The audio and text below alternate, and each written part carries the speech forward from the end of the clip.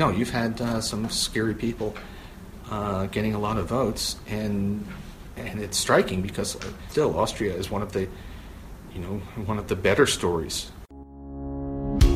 Probably the worst trade deal ever agreed to. Wir haben die höchste Arbeitslosenzahl seit dem Zweiten Weltkrieg. Breaking news here. Stocks all around the world are tanking because of the crisis on Wall Street. Hey guys! Welcome to episode 2 of Standard Economics. My name is Andreas Sator. I'm a journalist with the Austrian daily Der Standard, and this is a podcast where I publish interviews I do for this very newspaper. Today's guest is Paul Krugman, something I'm very proud of. He's the winner of the Nobel Prize of Economics, which doesn't exist, and honestly, probably the most famous economist in the whole world. We had a really nice talk, spoke among other things about what populism has to do with economics, and other stuff like, should we just stop using euros? Because, to be fair, this project really doesn't work.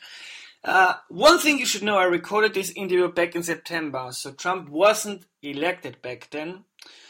Those days, but that doesn't really matter for the conversation, I promise you. It's still 100% relevant for today and probably the whole next year. Whatever. Enjoy. Okay, the three main topics I want to talk to you about are trade, Trump, and the euro. Okay. And I mean, you did a lot of research about trade, and I think trade is a topic that interacts with a lot of other stuff that's going on in the world right now. So I would like to start with the question, do you think that globalization went too far? Basically, no. I mean, globalization is several different things. And if we did trade in goods go drastically too far, no. I mean, I think it looks a bit as if there was some private sector overreach. The supply chains got too long, and there's some retrenchment now, which is why global trade has stopped growing faster than world GDP. But there were certainly some difficulties, but I look and see that countries that had good social insurance systems coped with them pretty well. Most of the problems that people agitated in the United States are not actually about trade. They may blame it on trade, but that's not the issue. International capital mobility, there was probably too much liberalization of capital flows in emerging markets, and in general, capital flows have not been the positive force that some people said they would. But no, I think economists should have been more honest about the fact that there are losers as well as winners from trade. But I don't think it went too far from a global point of view. Free trade at least free trade agreements are under attack in Europe as well, and in the US too. If we look at Trump and Clinton, and the IMF and the OECD are concerned about an increase in protectionism around the world. Do you think there's a reason to be worried? So far, we've seen very little actual protectionist movement. I mean, lots of people thought that the global recession would bring about a major protectionist wave, and it didn't.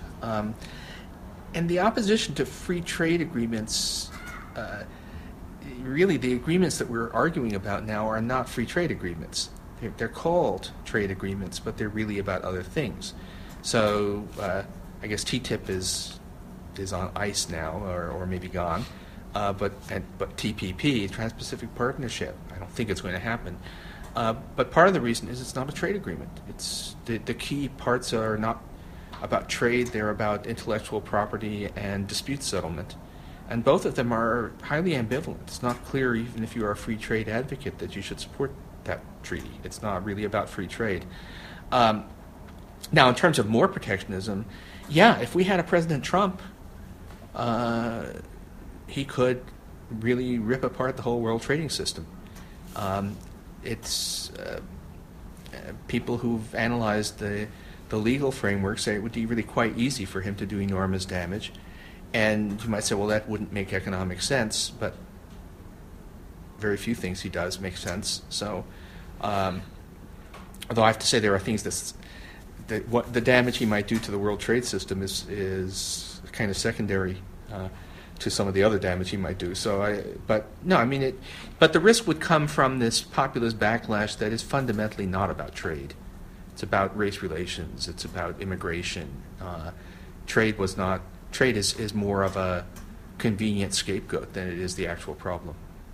Some follow-up questions. You spoke about private sector overreach when we talked about globalization in the beginning. Can you be a little bit more specific? Yeah. So you had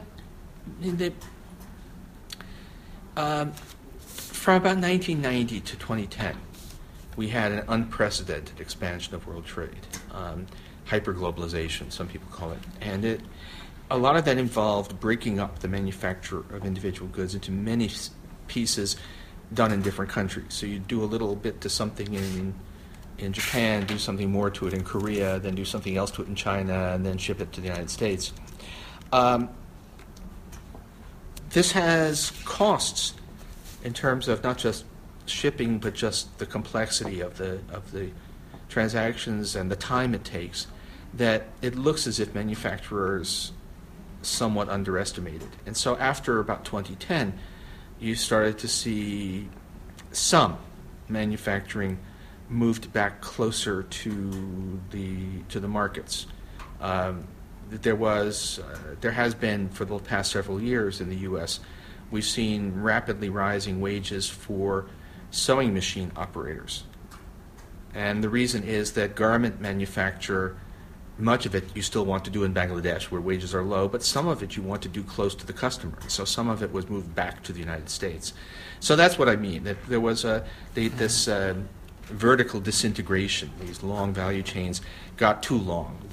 And the private sector has rediscovered the advantages of a little bit more simplicity in production.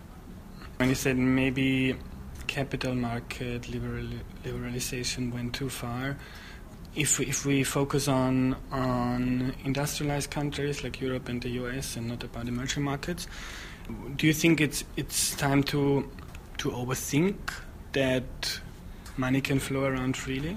Well, countries, for the most part, advanced countries that have their own currencies can handle it, although not always. So, I mean, in practice has actually changed a little bit. Think about Iceland, which was whipsawed. Vast amounts of money flowed in through those Icelandic banks, and then panic and collapse. And that clearly was not a good thing. The freedom of money to flow did damage. Iceland responded with controls on capital movement, and that's an advanced country, and it was a good thing. It bought them a breathing space. It was a kind of a curfew on the financial riot, and the IMF approved, which is also showing some intellectual flexibility. So that's the kind of thing. I think on a sustained basis, having capital controls year in, year out is a problem. It just eventually starts being creating costs, creating corruption, but willingness to say, look, in times of financial disarray, limiting capital movement, that's a valid policy even for advanced countries. One big argument for the European Commission and also for the US presidency for TTIP is that we need to set global standards before China does it. Do you think that's a legitimate argument?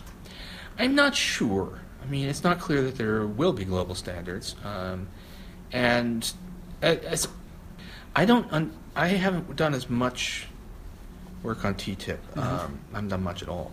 On TPP, if you really press the advocates hard, they will usually concede that the economic case is not overwhelming, and they'll say it's a geopolitical case. And it's more almost about the symbolism of having an agreement rather than leaving the current sort of hodgepodge of relations, and then China looms. And so maybe, I have to say, I think these things are a little bit subtle.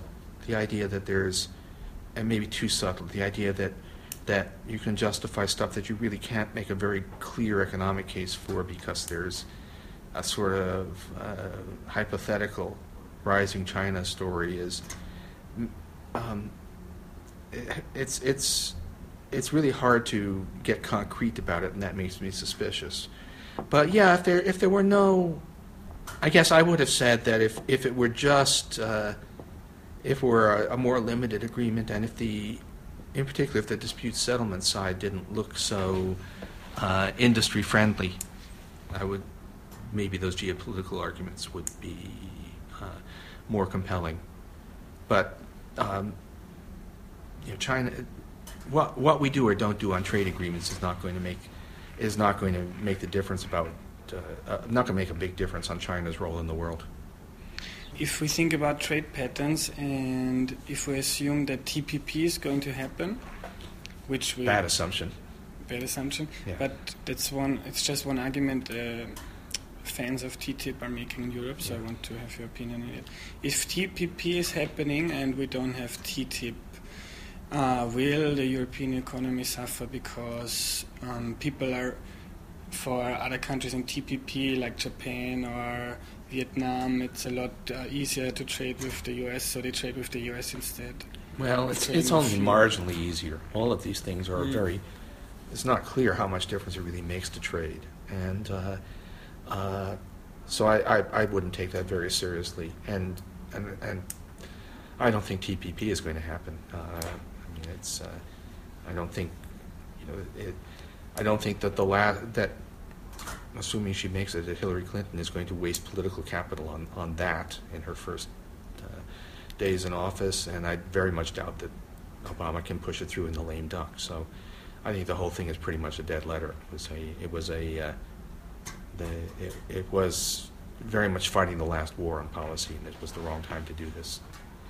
One follow-up question to what Trump could do to the economic system where the U.S. is central.